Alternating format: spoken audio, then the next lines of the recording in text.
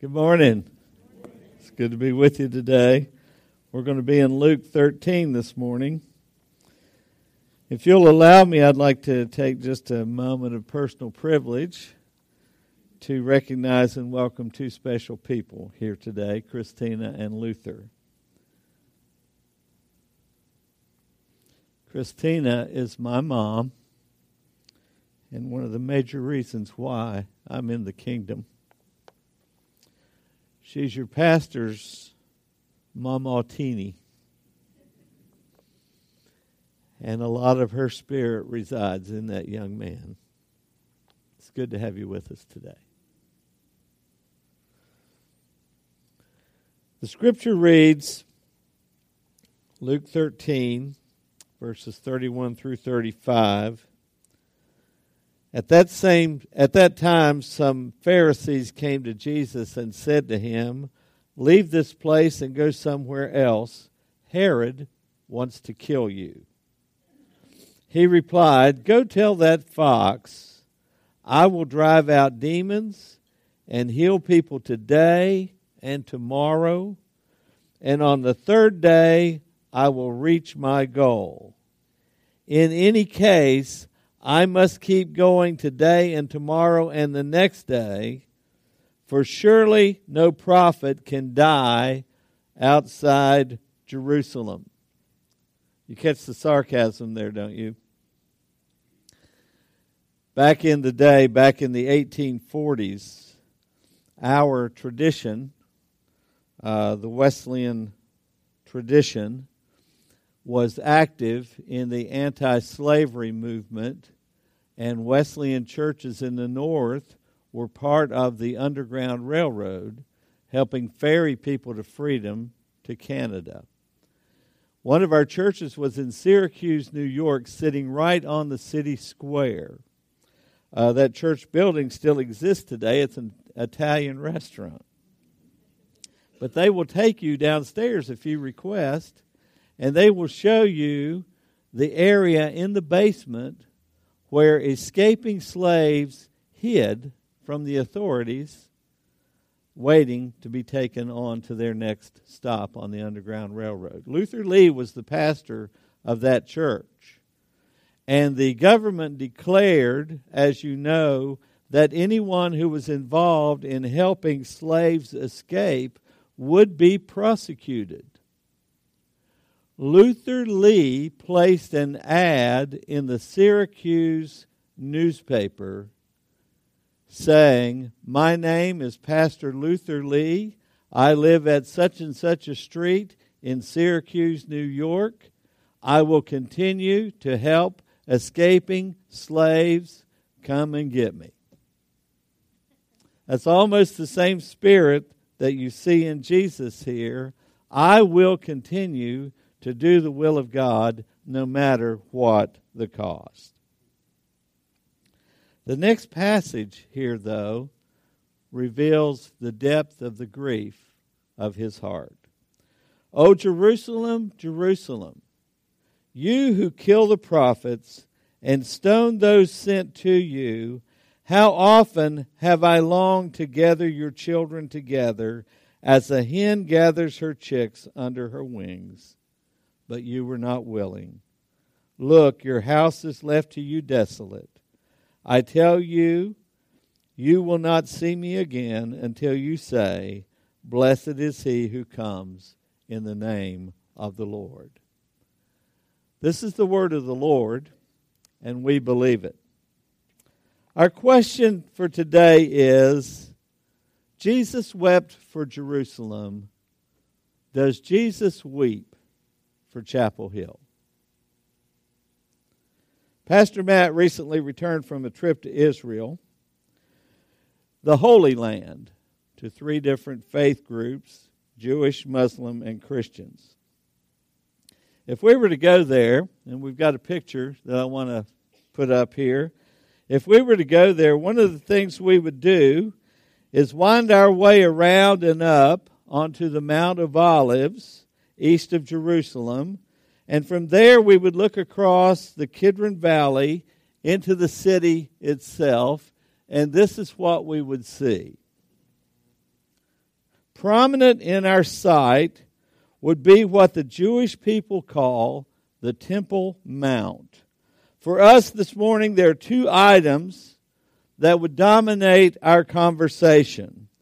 What we see there and what we do not see there. The first thing you see is the beautifully ornate Dome of the Rock, with its golden dome shining brightly in the Mideastern sun. It's one of the Islamic religion's three most holy sites.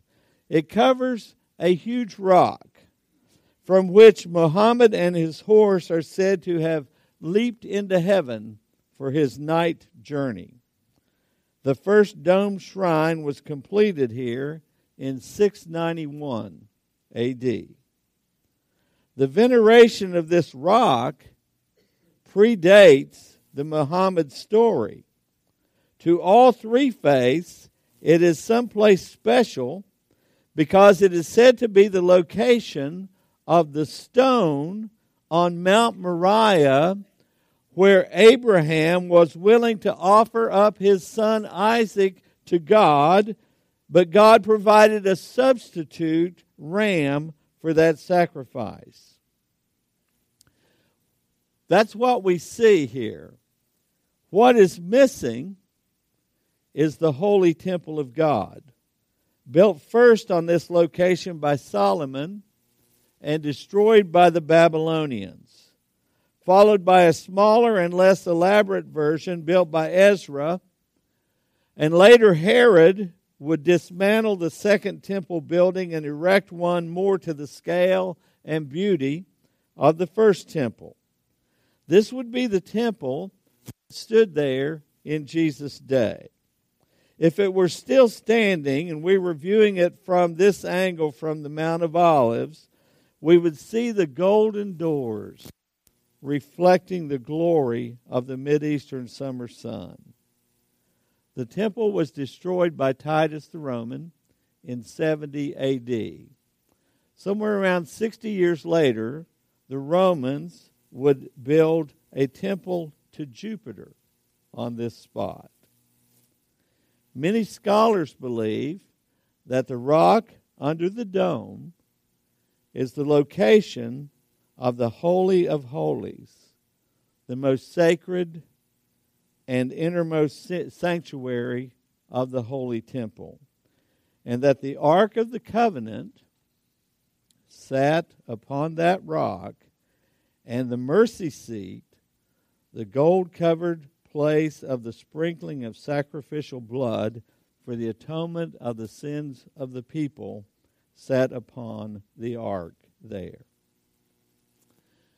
Those who are enamored with end times speculation say that there will be a third temple built on this spot.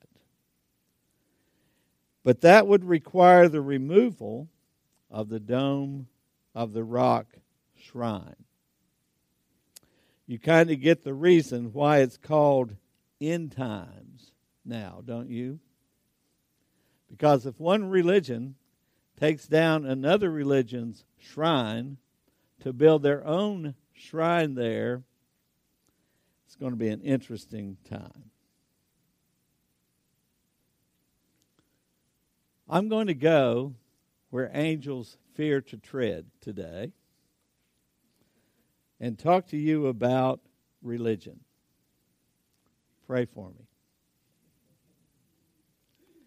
Religion, as it's supposed to work, is a pure-hearted, well-meaning attempt by fallen human beings to restore peace with God and peace with each other by some defined set of holy efforts and expectations. It usually involves a holy set of writings gathered into a holy book that is authoritative in setting out the path for those who hold to that particular religion. That's the way they're supposed to walk. It usually has a group of people who are trained in the understanding of the book and who are officially authorized and set aside to interpret and explain the book to everybody else. It usually is shrouded in some mystery claims some kind of miraculous events that are meant to authenticate the claims of the religion, and there's usually one person in the history of that religion with whom it originated and who is worshipped or revered by its followers.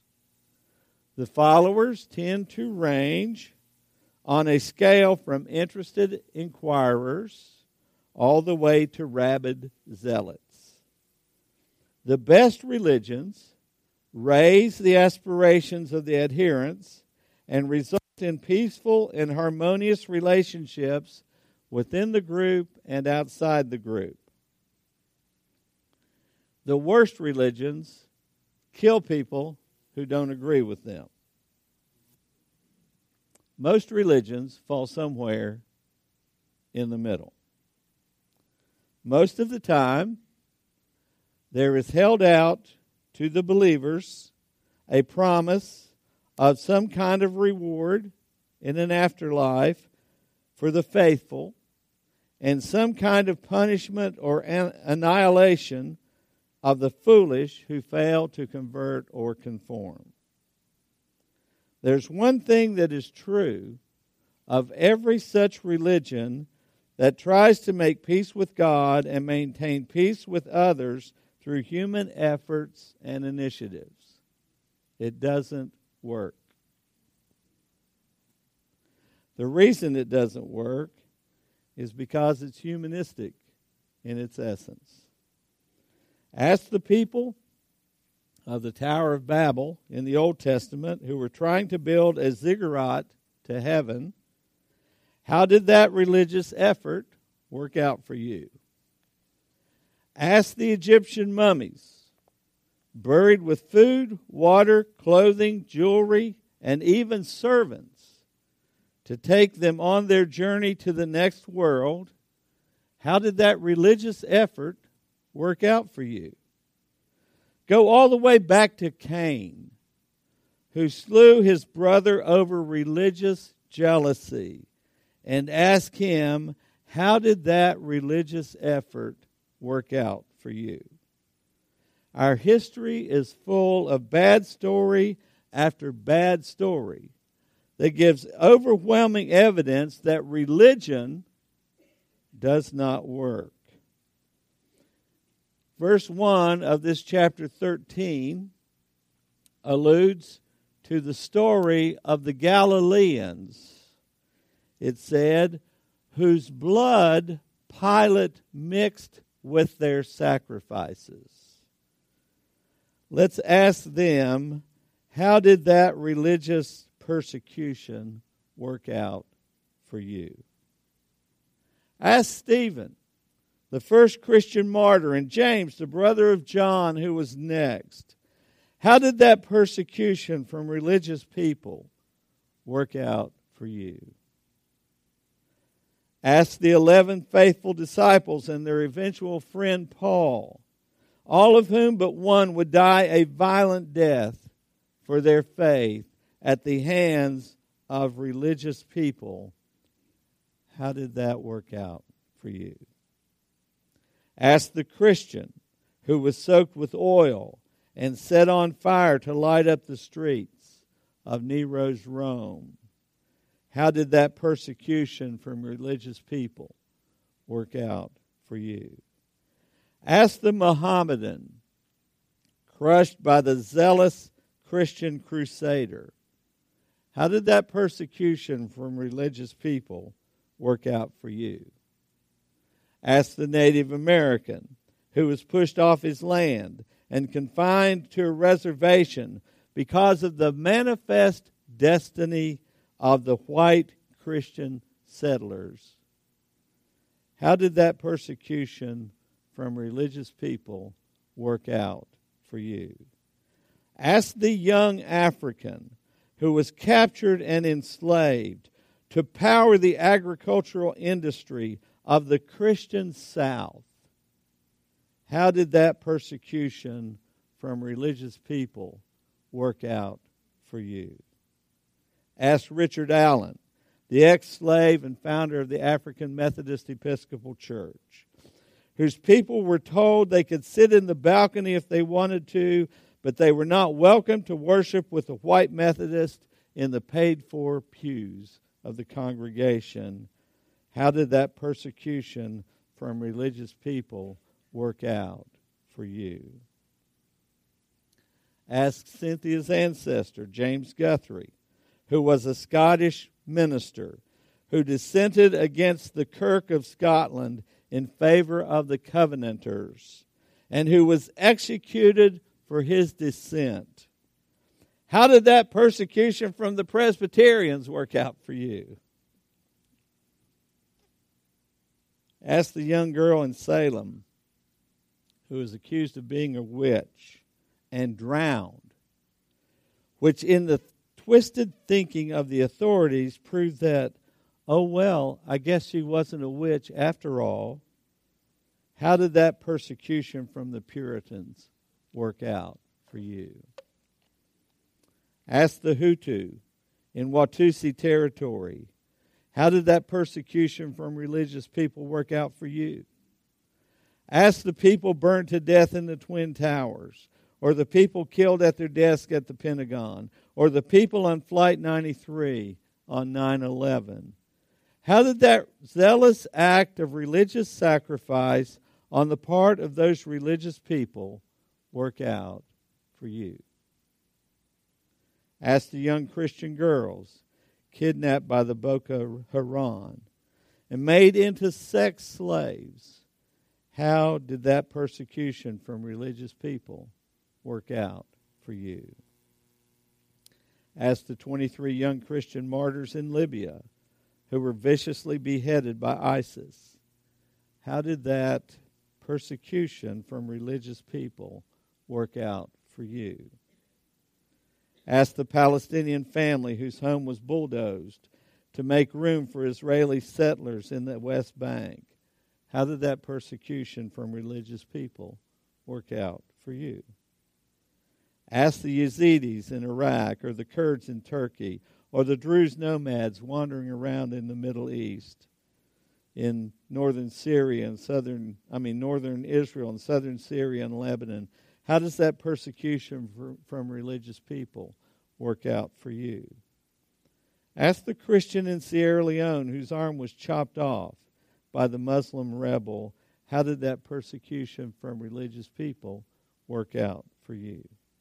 And it goes on and on and on. And the more religious, the more vicious it seems. Human religion leads to persecution of the other in our midst. Ask the 3 young Muslims senselessly killed in their apartment parking lot right here in Chapel Hill. In the picture we saw earlier, to the left of the shrine of the Dome of the Rock is the Al-Aqsa Mosque, where 2 Israeli policemen were killed last week, and the Israeli police force installed metal detectors this week, which resulted in a young Palestinian sneaking in an unlocked back door of an Israeli home on the West Bank and stabbing a father and 2 grown sons to death and severely wounding the mother as they sat at their table sharing their Sabbath meal. It was an angry retaliation to what was perceived as the desecration of a holy area by placing foreign objects, the metal detectors, there. Does any of that make any sense to you? And as followers of and believers in Christ, we are challenged not to get swept up in such unreasonable and inexcusable activity. And it can happen to us. It can happen. Maybe not on that scale, but it can happen. In terms of discrimination or hatred or other ways where some other is mistreated by us in our holiness. In the process, we try to balance the fact that we live in a diverse culture that recognizes that every religion has value. Every religion teaches good things. Every religion has proper motives at its base. We recognize that. To try to understand all this, we study comparative religion, so we can understand other people who are not raised like us. What do they believe, and why do they believe that? We try to avoid competitive religion, and so as Christian believers, we get confused about the validity and propriety of evangelism. Wait, isn't that just me trying to convince someone else that my religion is better than theirs? Let me just say to you, it's not your job to convince anyone of anything. That's the job of the Holy Spirit. Your job is just to humbly and respectfully tell them what the Lord has done for you and how He has had mercy on you. We sometimes fall into the temptation of composite religion. All religions are the same. No, they're not. Be intellectually honest at this point and recognize that all religions are not the same. And in fact, all religions are distinct from one another. They all have value in terms of what we value as human beings, but they all have different and distinct roots.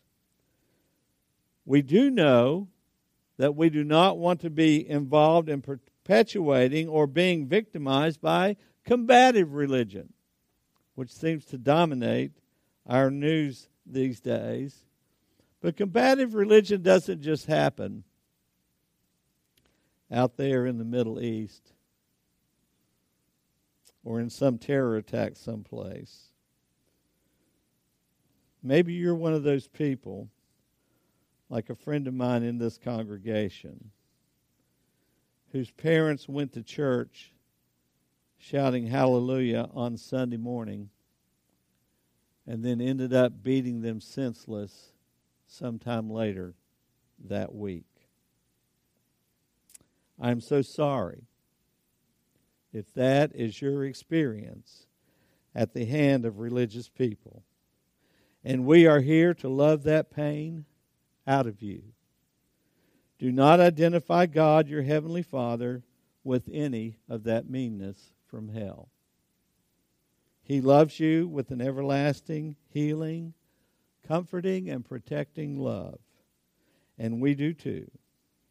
You can trust Him. You can trust us. Let us love that pain out of you. So, what makes Jesus weep over Chapel Hill?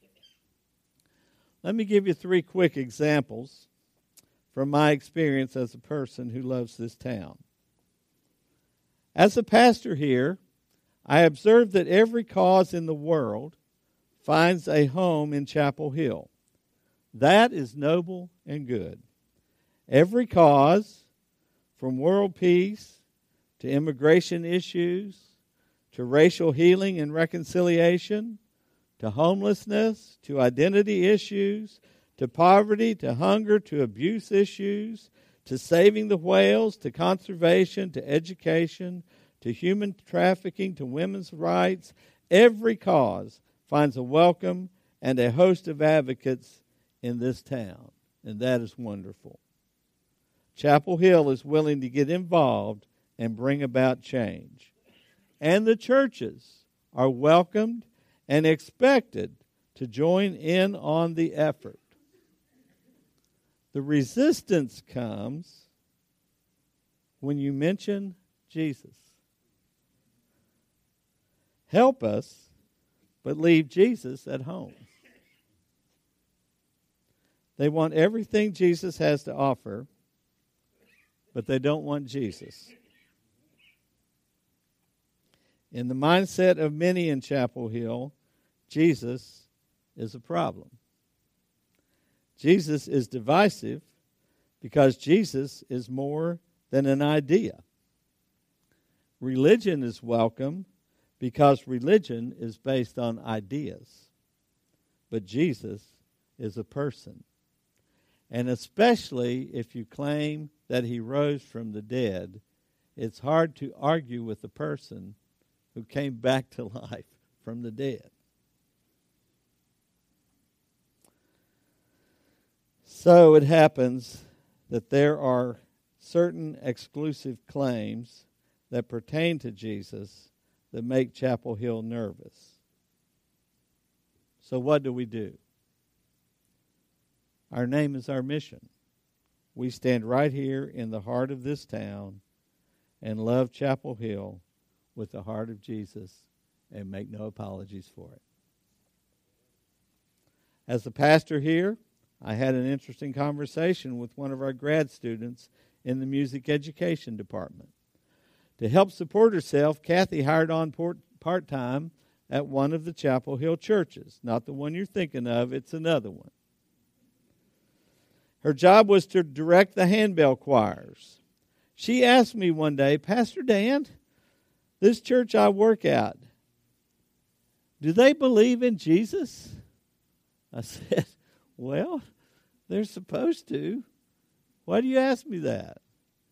She said, I never hear his name mentioned.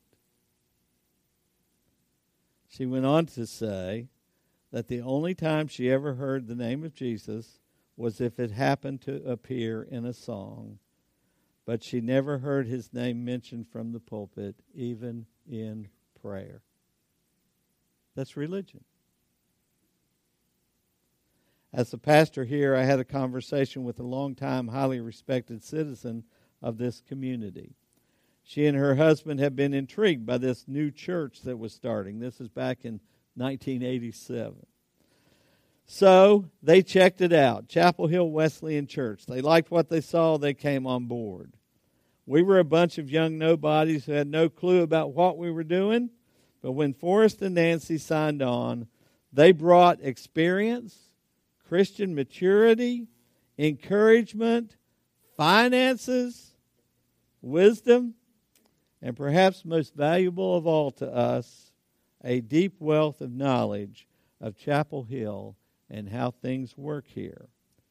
One day she said to me, Pastor Dan, you need to understand that we are way too Christ-centered for Chapel Hill.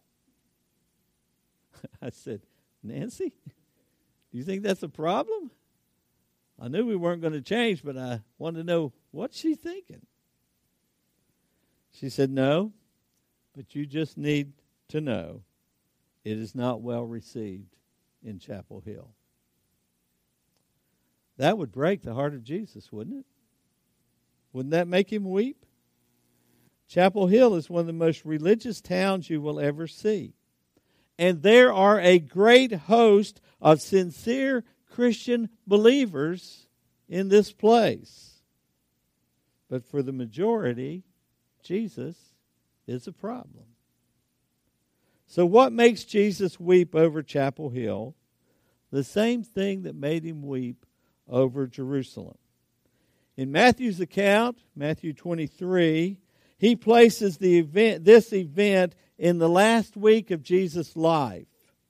And he sets the context for this passage by sharing the 7 woes Jesus pronounces on religious people. He says, woe on them for blocking people from entering into the kingdom while refusing to enter into the kingdom themselves. Woe on them for making people converts of hell rather than converts of heaven. That's what happens when you push a religious agenda. Woe on them for their empty promises and trying not to have to keep them.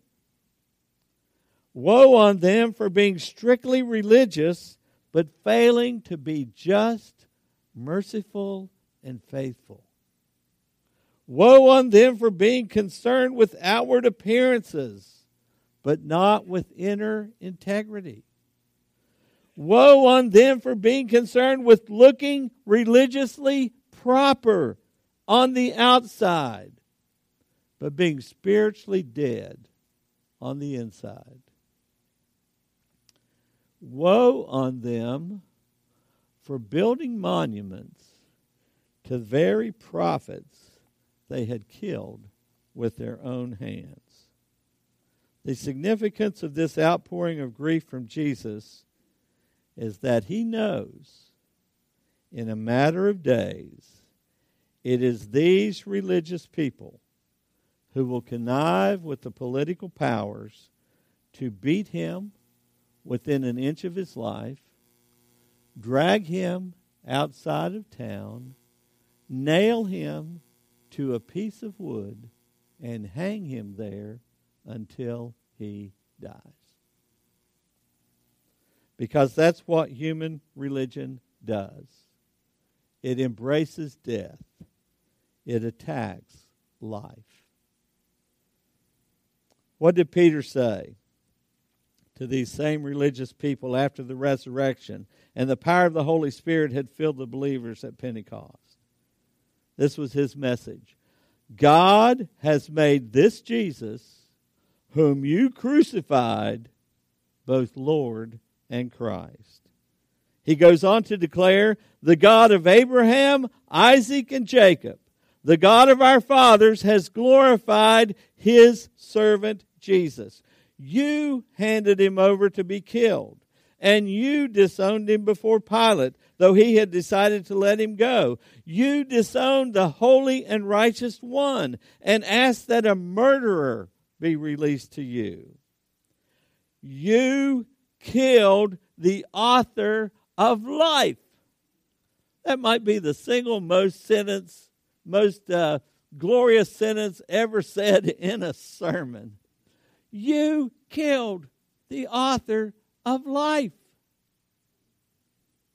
But God raised him from the dead. That's what religious people do. They kill people. Peter offers this invitation to all those religious people and to us. Repent then and turn to God, that your sins may be wiped away, that times of refreshing may come from the Lord. Wherever religious people are killing other people, sucking the life out of them, smothering them with rules, stifling them until their dreams die, or snuffing out the light of hope in them, Jesus weeps, because those are the same people who killed him.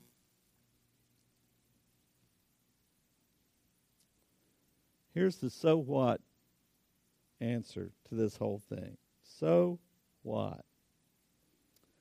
Should we ask Jesus the same question we asked the others?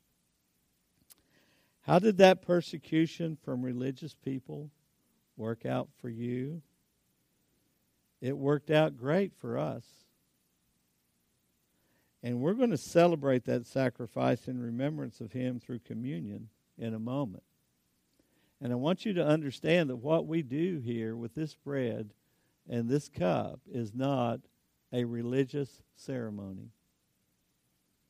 Jesus promised to meet with us in a special way. His real presence is with us as we partake of his body and his blood through these elements. It's not a religious ceremony. It's a sacrament. He is present with us in this.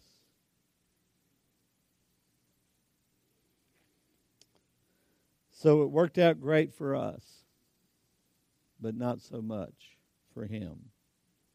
Listen, we do not need more religious people in this town. Got enough. Don't need any more. We need more people who will settle for nothing less than a deep conversion of their souls. We need more people who will settle for nothing less than a deep conversion of their souls. That happens through a growing and deepening relationship with God through His Son, powered by His Holy Spirit. We need more people who, through the transforming power of a relationship with Christ, want to see themselves not becoming more religious, but becoming more and more like Jesus Christ and less like the person they used to be. It's not about religion. Religion has its good points. Religion has its noble moments. But ultimately, religion doesn't work. It's not about religion. It's about a life-changing relationship with Jesus Christ. Don't be religious. That will kill you, and you will end up killing other people.